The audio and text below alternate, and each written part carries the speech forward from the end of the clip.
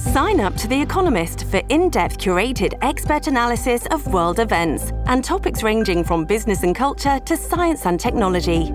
You'll get the weekly digital edition, online-only articles, curated newsletters on politics, the markets, science, culture and China, and full access to The Economist Podcast Plus. The Economist is independent journalism for independent thinking. Go to economist.com and get your first month free. Welcome to the New Books Network. Good day. Welcome to New Books in History, a podcast channel on the New Books Network. My name is Dr. Charles Coutinho of the Royal Historic Society. I'm a host on the channel, and today I'm pleased to have with us Dr. Stefano Marcuzzi, the Max Weber Fellow at the European University Institute. And today we are discussing his book, Britain and Italy in the Era of the Great War, Defending and Forging Empires, published by Cambridge University Press. Welcome, Dr. Marcuzzi. Thank you very much. I'm pleased to be with you. Doctor, why did you write this book? I would say for a couple of reasons, mainly. One of my interests in terms of research is on coalition warfare. So I'm fascinated by the ways alliances and coalitions function in war. That means under the pressure of unpredictable war events. And if you look, for example, at the Triple Entente, which is an obvious case in point, what is quite striking, if you look at that alliance, we call it an alliance, but in fact it does have no characteristic of what we tend to consider an alliance today. They had no unified command, like NATO has today, for example. They had no unified diplomacy, no unified economic institutions, like the European Union, for example. Now they established some of those things as the war progressed, but only very late in the war. But essentially what they were was an ad hoc fighting group with countries opting in and opting out. And the reason why this is important is that because of this, those countries that joined the Allies tended to create preferential partnerships with one or more countries in that group, depending on the circumstances. You tend to create a better partnership with a country that is either more similar to you or that is less problematic in terms of public opinion and so on. Your favorite commercial partner. So the reason why this happened can vary. But the fact that these countries operated in that way made me ask myself, how about Italy?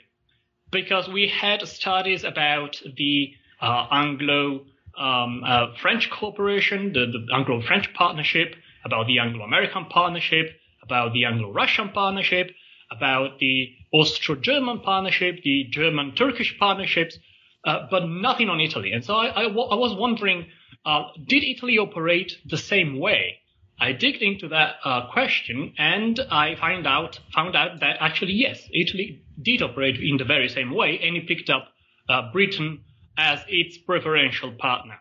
And then I should probably add a second reason for writing the book, which is, quite frankly, career timeline, because the topic was the topic of my PhD research. And essentially, when you take a PhD, if you want to stay in the academia, the first thing you try to do is to turn that PhD thesis into a book. And so that's another reason. And if you could put it in a concise manner, what is the book's thesis? So, yeah, the thesis flows precisely from the point that I mentioned earlier on. So, the importance of the bilateral relationship between Great Britain and Italy to better understand their behavior, both within the Entente and in the war management more broadly. So, how that bilateral relationship shaped the war strategies and the war experience of the two countries. And in this regard, I made 3 conclusions in my book. The first one is that the two countries had opposing war aims, despite initially they thought the opposite. And this is quite interesting, the impact of war developments on shaping the war aims of two belligerent countries. So number one, they had different war aims, and number two, they had different war strategies, and number 3, they had different approaches to peacemaking. And the reason why the final outcome of the bilateral relationship, which was conceived as a special one, especially in Italian eyes, turned out to be a very negative thing, can be understood precisely by looking at these 3 issues that hampered the cooperation between the two countries throughout the war and the peace conference.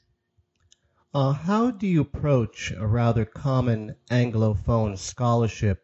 I'm thinking in particular of Alan Taylor, Dennis Mack Smith, and Richard Bosworth, among others, which regards Italy's short period as a great power as some sort of malignant joke. Yes, that's a traditional, well-established view, and I should probably say maybe that another reason for writing the book, now that you raised this issue, is that I try to kind of,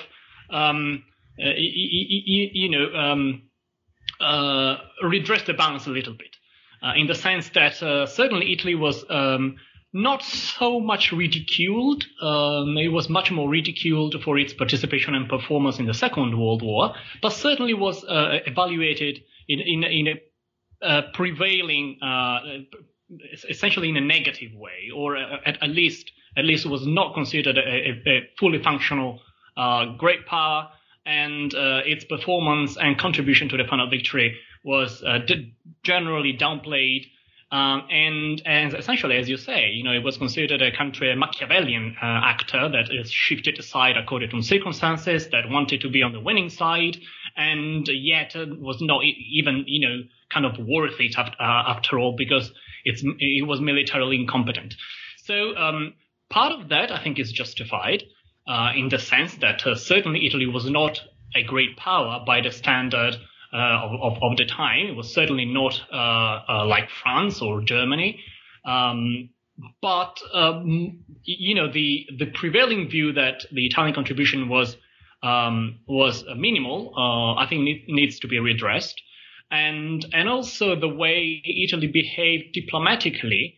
It was, number one, not peculiarly Italian, because if you call Italy Machiavellian, then you should say the same thing to Japan, Bulgaria, Romania, essentially all the other countries that joined the war, except the United States maybe. But all the other countries that joined the war as a consequence of negotiations, essentially you could call them Machiavellian. And especially, the Romanians, they also shifted their pre-war alliance. So Italy was not unique in that either. But the other reason is that the traditional Anglo-Saxon interpretation didn't take into consideration the fact that Italy was not volunteering to join the Allies.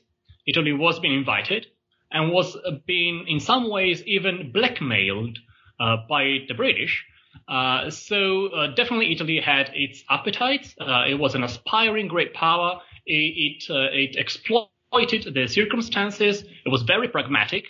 But the situation was much more complex than that. And in fact, one might argue that the economic situation of Italy by the winter 1914-1915 made war inevitable.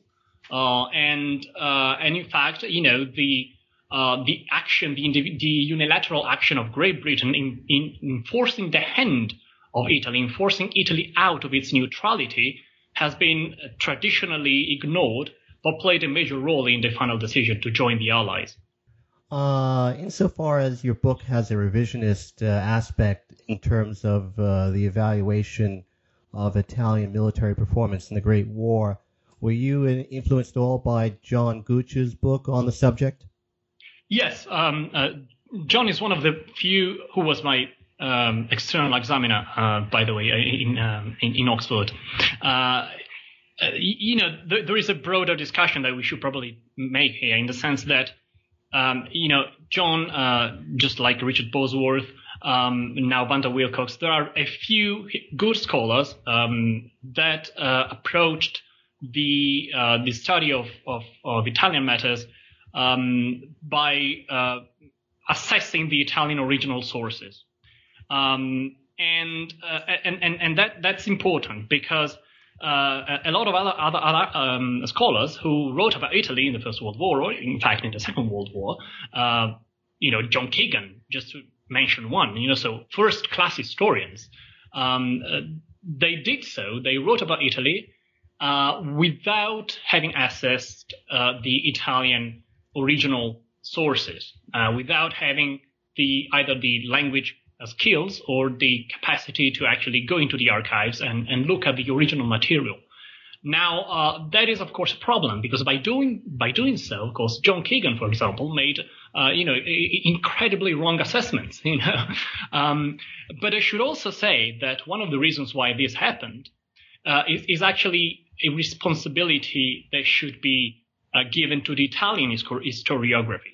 The lack of engagement on the part of the Italian historiography in the last more than half century, actually, since the end of the Second World War, one may say, played a major role in that. It was a narrow-mindedness on the part of the Italian historiography, which tended to essentially engage with the Italian public only. This was partly, perhaps, a consequence of the parochial attitude that the part of the Italian elite had towards foreign policy, which is sometimes considered as essentially an instrumental tool to be used in domestic politics. Some might say that Italy still has this problem today. And as a consequence of that, intellectually speaking, I think the Italian historiography in the past 50, 60 years simply did not engage enough with international scholarship. And did not produce books that could be, books in English, for example, very, very simply. And because of that, I also try to put myself into the shoes of an English scholar who has to write about Italy, finds Italy as, a topic in, First or Second World War matters. And of course, you're an English native speaker. First of all, you have a lot of material in English already, British and American material to deal with. And secondly, if you go for a second language, you maybe go for German. And then maybe you go for French if you can do it. And then maybe you kind of go for Russian or Italian. So for an English speaker, a native speaker, scholar, Italian will never be a priority unless you are an Italianist, because your assessment is, rightly so, that other countries played greater roles in those conflicts. So you first go for the other languages, but then you still write about Italy, and that's the vicious circle. Whereas for the Italians, English should have been the priority as a foreign language. So I think the responsibility has to be put on both sides. How would you characterize relations between the two powers in the period running from 1860 to 1900? You mean Britain and Italy? Yes. Yes. So that's quite interesting because from the Italian perspective, there was an extraordinary relationship. It was a fantastic relationship.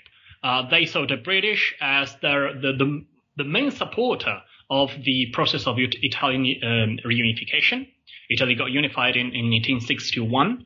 And did so thanks to British diplomatic backing and also financial support, not only in the sense that the British government gave financial aid to the government of Sardinia Piedmont, which was the kingdom that unified Italy, but in the sense that many British donors played a major role in supplying Italian patriots and the Italian unification movement, or movements, plural, with the financial aid. And also the Italians had a cultural linkage with the British, whom they saw as the modern version of the Roman Empire, and the British saw themselves under the same light. So this historical aspect was important. The cultural aspect was also important. And then there was a geopolitical aspect, which from the Italian side played an important role. Britain was the only country with which Italy had never clashed. Because one may say France played a major role in the Second War of Independence, the Second Italian War of Independence in 1859, true. But then Italy fell out with France when Napoleon III, who was leading that campaign, refused to continue the war and signed an armistice with the Austrians. And the war ended up with without the annexation of Venice to Italy. Then, in order to get Venice, the Italians allied themselves with the Prussians, who were also trying to unify the German states in Central Europe. And that alliance did, in fact, bring about the annexation of Venice, but did not deliver a final blow to the Austrians, who remained a traditional enemy of Italy. And actually, Berlin and Vienna became allies. And so the relationship with the Germans and the Austrians remained ambivalent on the Italian side. Competition with France remained very high, and competition with Russia increased over the years, both in the Balkans and in the Eastern Mediterranean. And now who was left? Britain.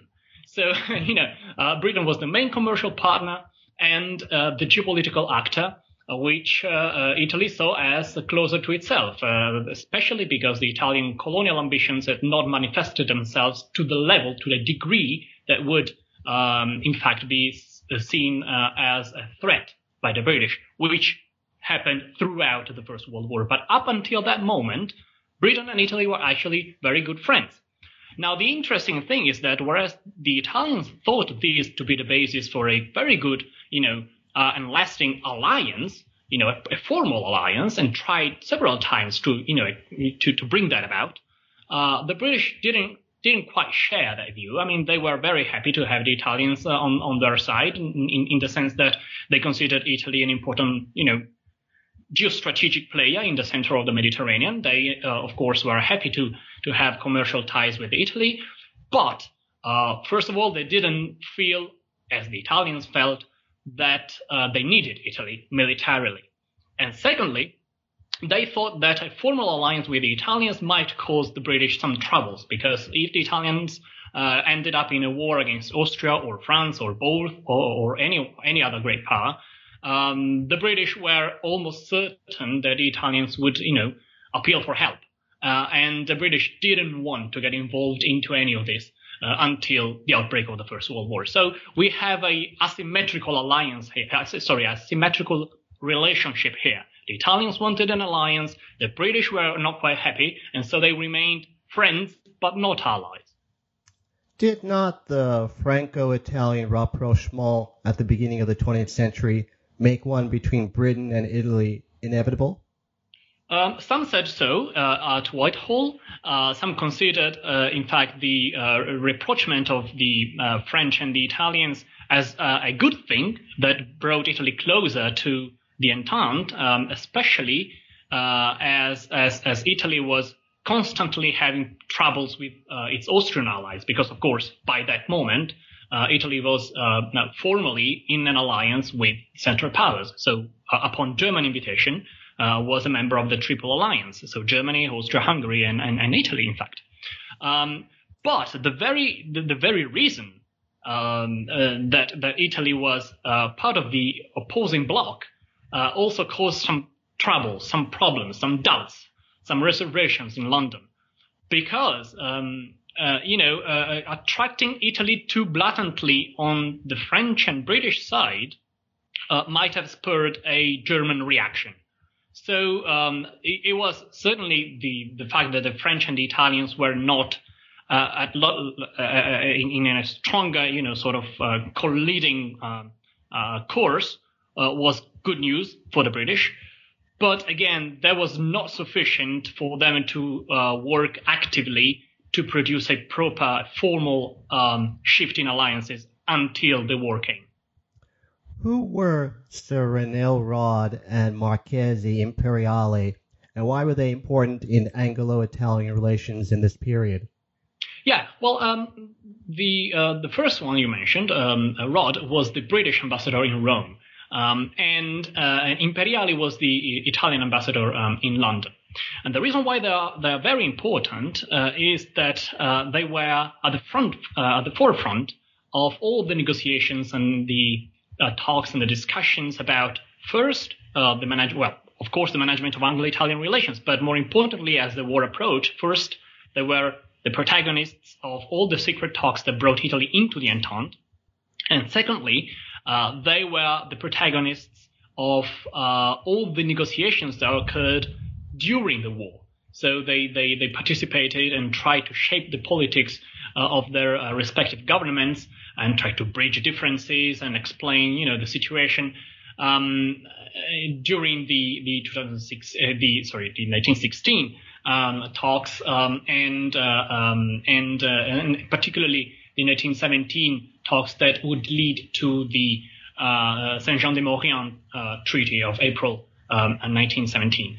And the reason why they played an important role was not merely that they were, of course, the ambassadors, but that they were a pro-Italian British ambassador and a pro-British Italian Britain-Italian ambassador. So they had a very special relationship with at least part of the leading class of the country where they were hosted. And so they were in a special position to influence as much as they could the behavior of the respective foreign ministries. Why did Sir Edward Grey, British Foreign Secretary, reject Rod's urging that Grey work on Italy's joining the Entente in 1911-1912? Yeah, essentially for the reason that I mentioned earlier on. Grey was, of course, interested in maintaining strong relations with the Italians. It was also considered pro-Italian by some Italian diplomats. I find that statement a bit exaggerated, but certainly was a man who saw Italy in a different light compared to Salisbury or other British statesmen who had essentially regarded Italy as, yes, an interesting partner, a commercial partner, but nothing really more than that.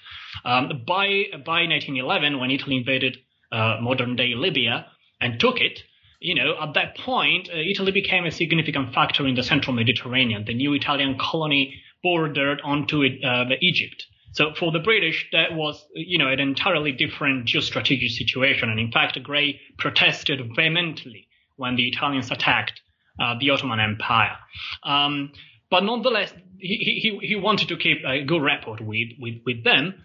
But again, because of the complicated network of, understandings that were in place between Italy and France and Great Britain, and the British also didn't want to fall out with the Ottomans too much either.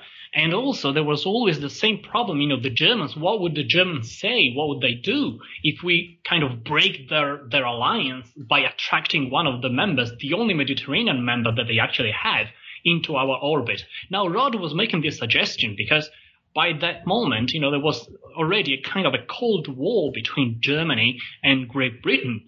And the German naval rearmament was probably the thing that alarmed the British the most. And how do you reduce that danger? If you can attract their only Mediterranean partner into our orbit and make it our ally, there's no way they can match us at sea, even if they pursue their naval rearmament. And that was the rationale of Rod.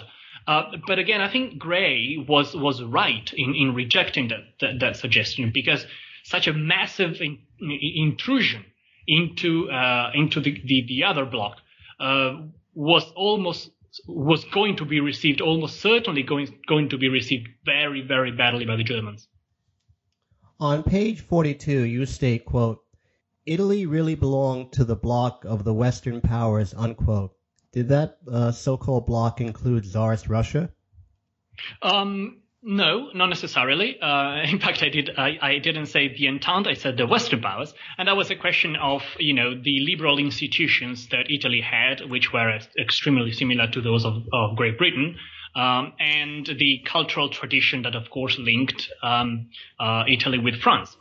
Now, the role of Russia is interesting, however, because with the Russians, the Italians had signed a secret treaty at the Racconigi, which essentially stated that if the Austrians expanded further into the Balkans, we should remember that in 1909 the Austrians had annexed Bosnia without giving Italy any compensation for that, as was, theoretically part of the Triple Alliance Treaty.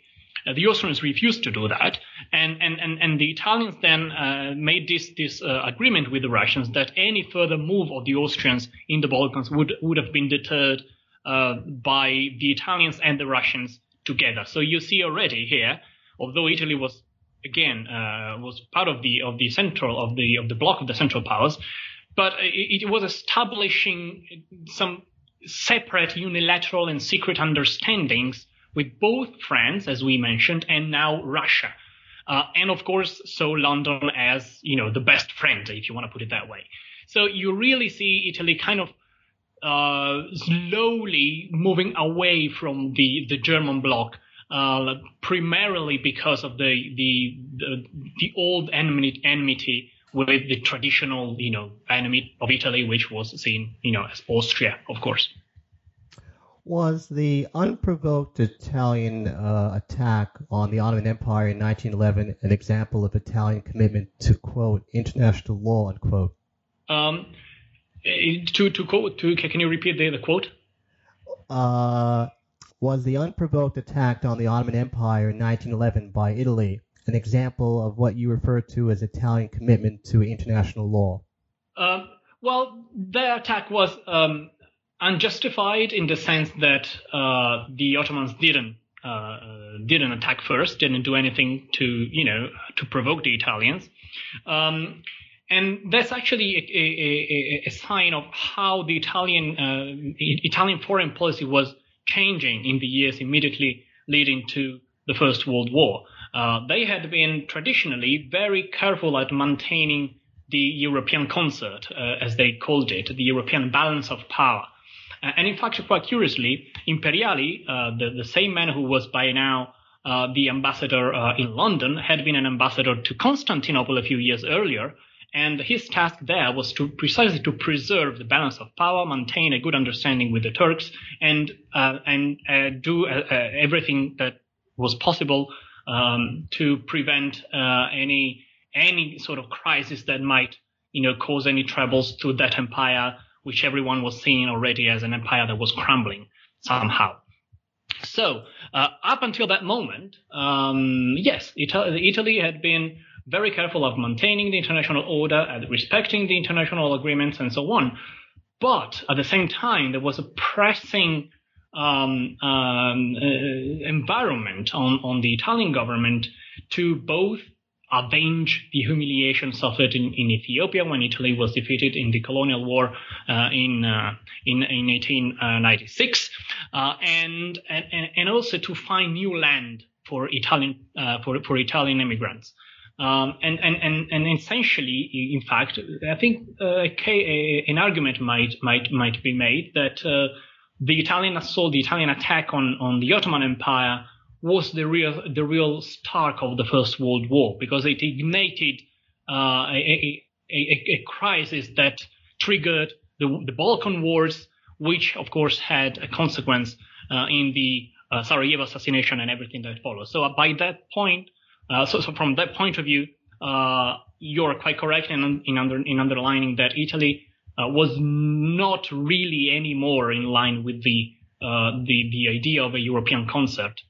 You're right that Rome's declaration of neutrality on the 2nd of August 1914, quote, encouraged London to issue its own ultimatum to Berlin over Belgium, unquote. Given the fact that the voluminous literature on the July crisis, this particular hypothesis is not mentioned once, what empirical evidence do you have that London was influenced in the way that you suggest? Well, Rod was again extremely active in promoting the idea that with Italy remaining neutral, the Germans could not win the war.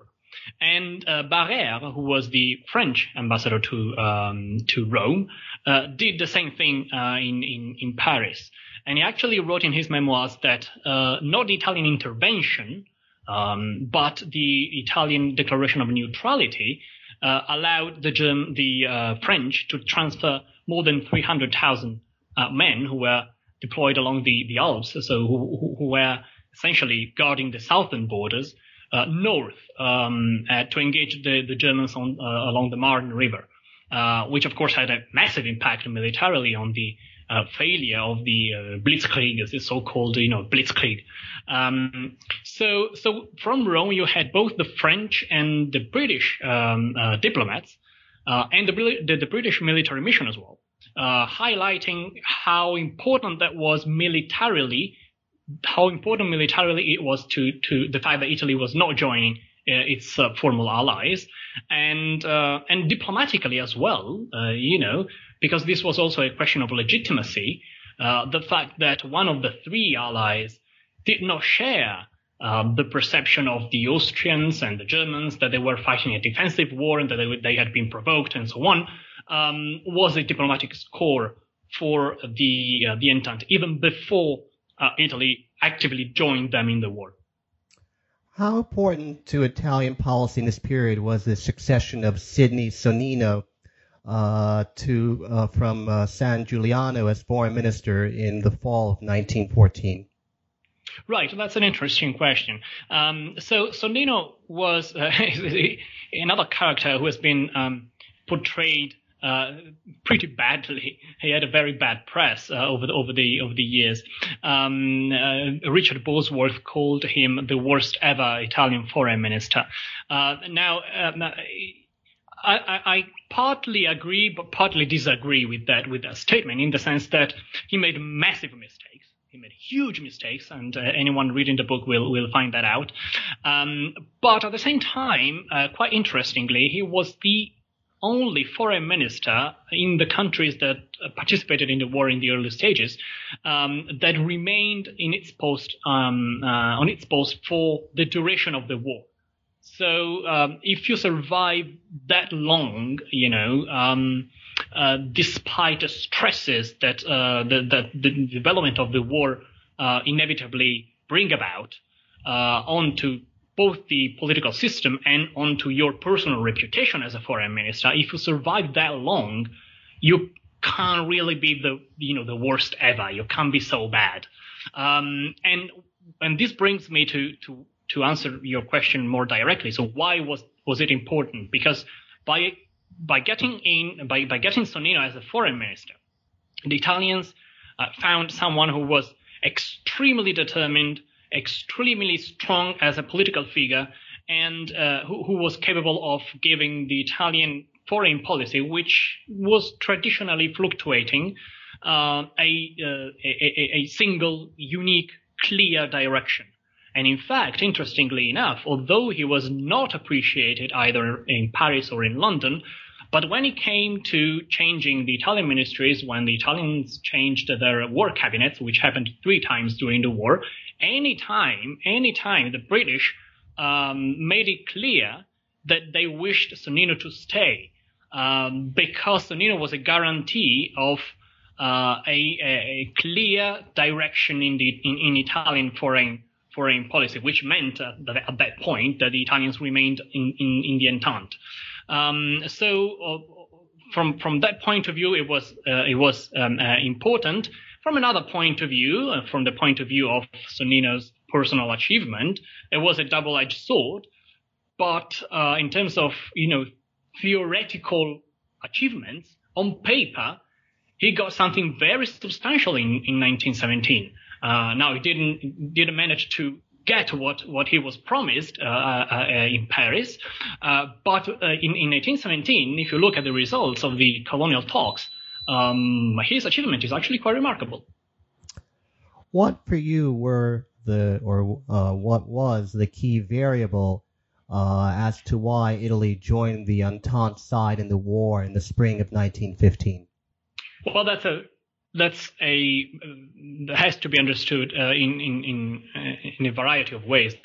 There are several factors.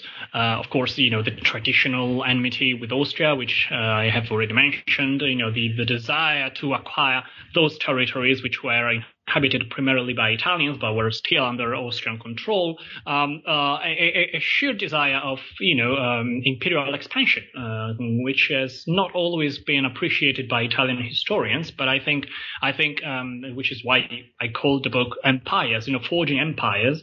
Italy was in fact trying to forge its own empire in emulation of ancient Rome, of course, and so that also played an important part.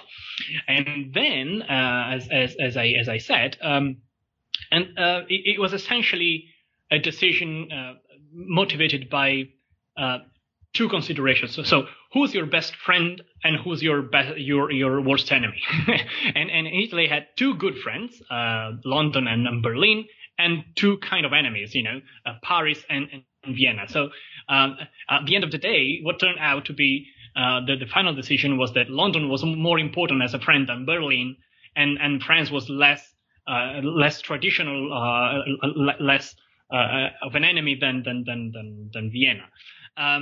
But again, because it came to that point, I go back to my previous point that Italy inevitably would have to join the war at some point. Of course, the principle of inevitability, or the concept of inevitability, when applied to history, it's of course it's questionable.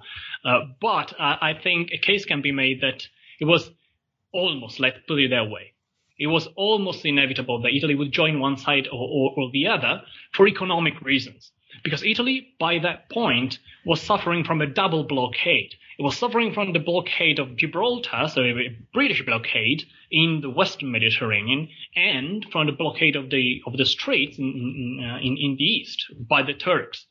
And that problem affected hugely the Italian economy, because through the Straits, Italy would get grain supplies, and through the Western Mediterranean, it would get raw materials and wheat and so on. So Italy could simply not afford to stay neutral if that meant the impossibility to trade with both coalitions. And in that regard, the British blackmail proved very successful. The economic warfare that indirectly Britain was using as a diplomatic tool to force the hand of the neutral countries, not just Italy, but also Spain and Portugal, was very important, because the Turks closed the Dardanelles, and of course Italy needed to either have access to that area of Europe, or to the Western one. And of course the connections, the commercial connections with Western Europe was both more important and the fact that the British were not happy to indulge on that regard was actually an important stimulus. The Italians simply had to choose where they wanted to trade, but they simply could not remain without the possibility to trade with both coalitions, and that is evidenced by a significant economic crisis that hit the country in the winter of 14-15. There were riots, there were protests in the streets, there were fights between the carabinieri, so the gendarmerie, and the peasantry. So the situation was getting very serious, and so I think this aspect, the economic warfare, was important and has been traditionally little appreciated. And finally, the other fascinating point is that Italy was essentially turned into a battlefield of espionage and propaganda between pro-Entente agents and pro-Germany agents and so on. So all these elements, of course, played a role. Would you agree with Dennis Mack Smith, among others, that the anti-democratic means by which Italy entered the Great War in the spring of 1915 was a forerunner of Mussolini's seizure of power in 1922. Yes. Put it that way, it's maybe a bit extreme because, again, it's about inevitabilities.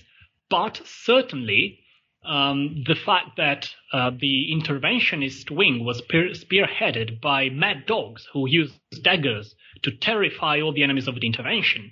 And actually, the squads that would take power in Rome in 1922 began to go around, to form, to be established, and to be active in Italian politics in 1915. So in that regard, I do agree. Some Italian authors actually called that period a low-intensity civil war. Now, again, that's a bit extreme, but that gives you the idea of how extreme the confrontation in Italian squares and in Italian politics was becoming by then, yes. Why did Italy wait until 1916 to declare war on Germany? Because it was not prepared. Italy was an aspiring great power, but was not yet a great power. And for engaging in a world war of the kind, that the French and the British were, engaged into, for doing that, Italy needed a much stronger mobilization. So Italy had joined the war on the premises that, the big slogan was Trento and Trieste. So let's take back those Italian cities in the hands of the Austrians. And in that regard, Italy saw its participation in the First World War kind of as a personal affair with Austria. It was the final confrontation with the traditional enemy. Now, Germany was much more important and influential in Italy because, Prussia and Italy had been allied previously, and because Germany had acquired many newspapers, banks, companies. There was a huge level of investment, not as huge as the British one, but still, Germany was partner number two. And so there were sectors of the Italian business, parts of the Italian business sector, which were pressing the government not to break entirely with the Germans. And then, as I said, it was a question of, preparedness. The Italian army had not fortified the border with Switzerland, which was a neutral country, and felt that before declaring war to Germany, which had showed that he was very well prepared to invade the neutral countries, they needed to fortify that border. And in the meantime, they hoped that they could get to Vienna. This was conceived as almost a triumphant march onto Vienna. So they thought that if we break the Austrians soon enough, we don't even need to get to war with the Germans. And in that regard, why should we disperse our forces to fortify the Swiss border if we can concentrate them in the east and get to Vienna? So in that sense, when they realized that they would not get to Vienna anytime soon, at that point, they decided that, and of course the British were in the forefront of the diplomatic battle on this. But at that point they realized that, we are in a world war. We need to take part, as a full member of the alliance, especially because otherwise if we don't do it, they might not give us everything that they had promised at the end of the war. How, if at all, did Italy coordinate or not its military efforts with the other Entente powers? That's a chiaroscuro, that's a mixed story. And the interesting part of it is that on paper, everyone repeated that better coordination was badly needed. Cadorna, the Italian chief of staff, repeated that. Joffre, so the French chief of staff, said pretty much the same thing. Haig said the same thing. Robertson as well. Everyone was repeating that. Lloyd George, particularly when it came to power, was extremely determined to bring that about. But then when it came to we coordinated to do what? The individual differing priorities of the Entente countries resurfaced, and especially the fact that the French and the British had Germany as their main enemy, as their main opponent.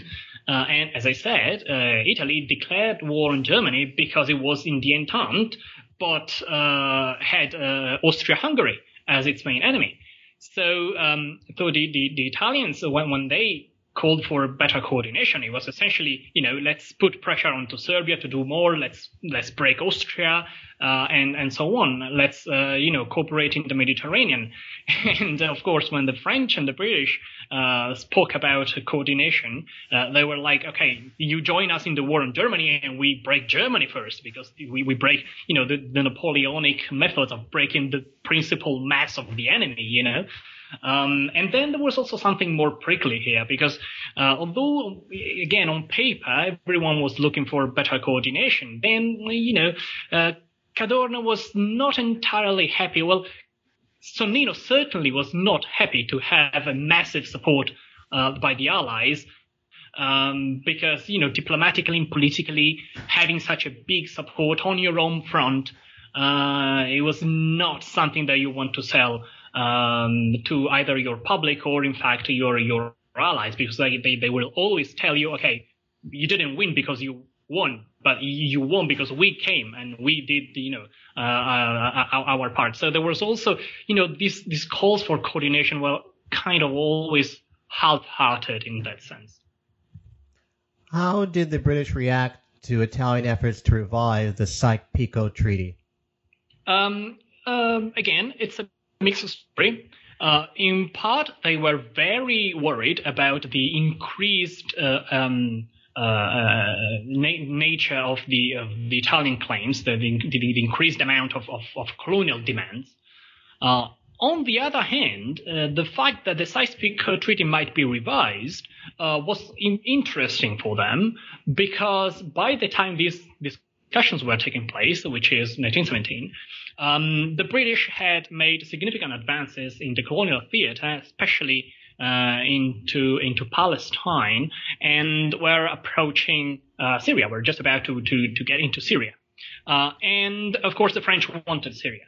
And at the same time, as these advances took place, an environment was being created, was being established in London, where some imperialists that joined Lloyd George in the War Cabinet were not quite happy to restore the territories that Britain was conquering during the war, as opposed to Gray's and Asquith's assumption that anything that Britain was taking would be restored because, the British were uninterested in expanding their empire further and wanted simply, to restore the balance of power in Europe. By the time Lloyd George came to power, that idea was kind of crumbling, and it was put aside pretty soon. And because the British were expanding their own ambitions, the fact that they could revise the Sykes-Picot agreement with the French and reduce French claims because of that was a very interesting perspective. That played out partially because, of course, the French vetoed any significant revision. But nonetheless, they brought the Italians into the picture, and, well, they allowed the Italians into the picture, and that per se counterbalanced the French in Anatolia, for example. How did the debacle at Caporetto in October 1917 impact on Anglo-Italian relations? Yeah, that's another interesting question. It impacted very much for a number of reasons. Number one, the British had so far concentrated on trying to expand the Italian participation in the war. As you mentioned very correctly, Italy did not join the Allies in the war on Germany until the summer of 1916, when they achieved a significant victory against the Austrians and felt strong enough to do that.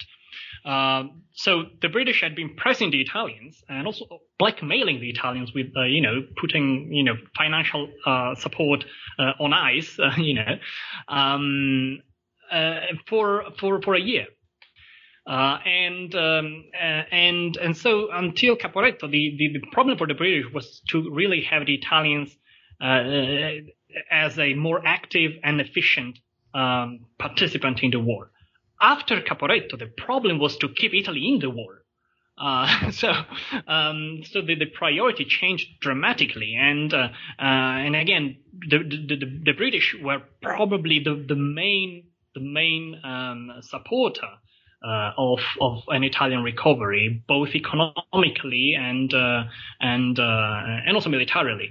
They were important, and at the same time, Caporetto gave the British an awareness of how the Italians needed help, and so how the Italian posture as Italy's posture as a great power was kind of a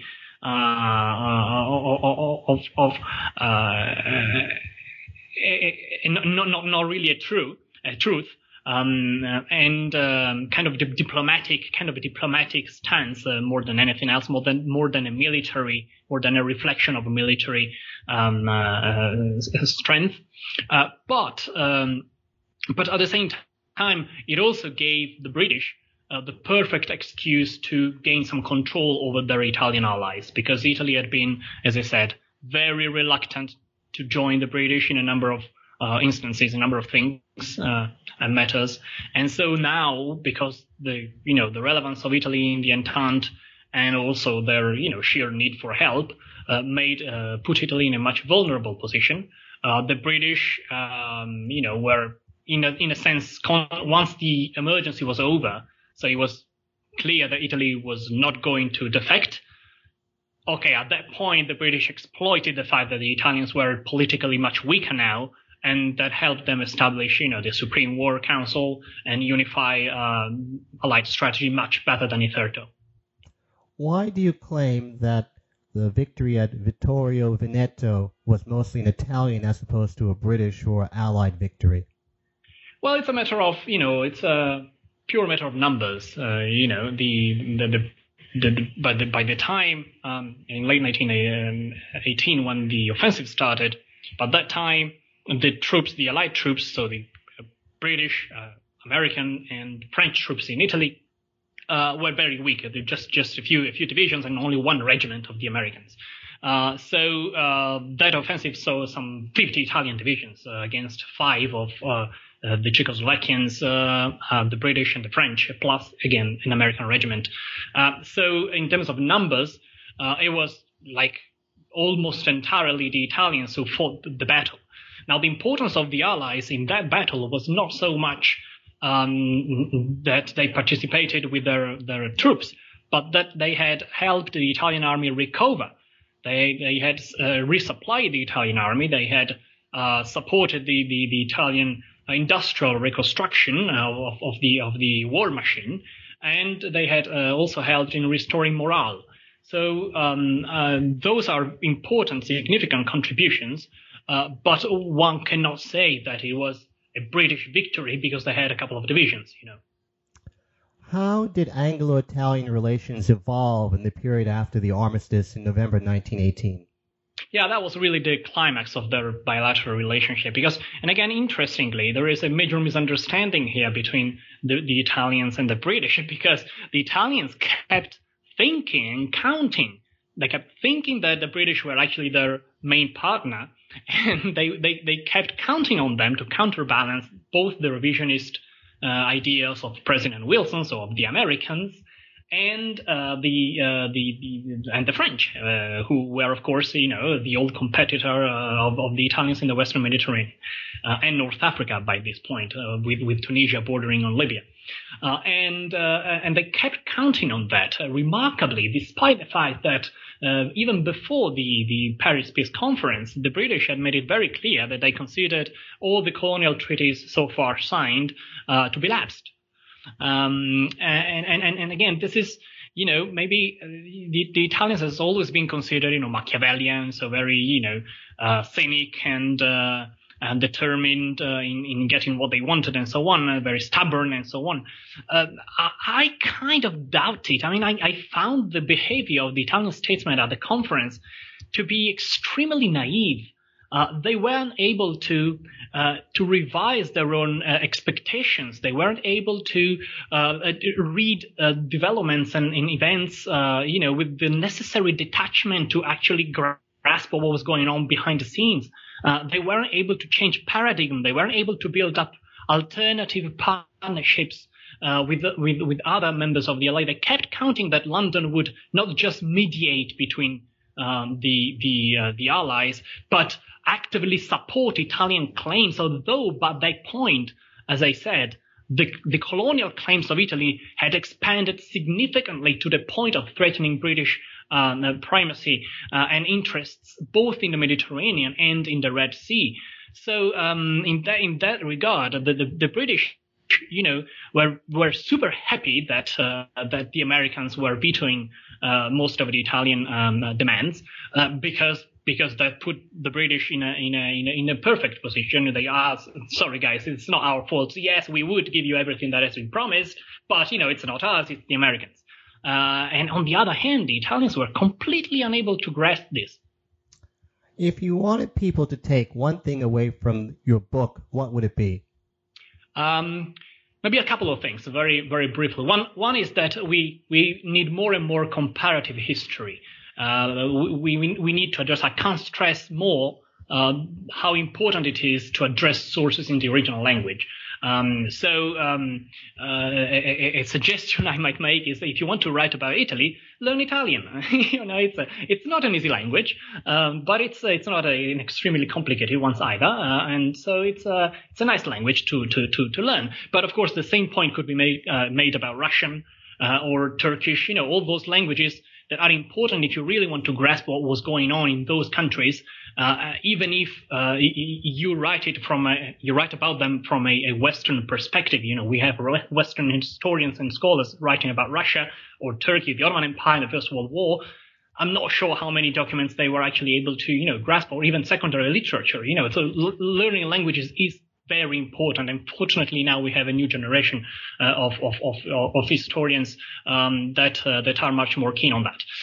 A second point is about strategy and the reality gap, I think, because there is a tendency to see some combatants in the First World War as being fairly good operationally, but inconsistent strategically. The Germans are in obvious case in point here. But sometimes it was the other way around, and the Allies are a case in point here. Even when they got a strategy correct, broadly speaking, they continued to face insurmountable odds at the operational and tactical levels. And now you might say that this is an indication that the strategy itself was not sufficiently conceptualized or thought through.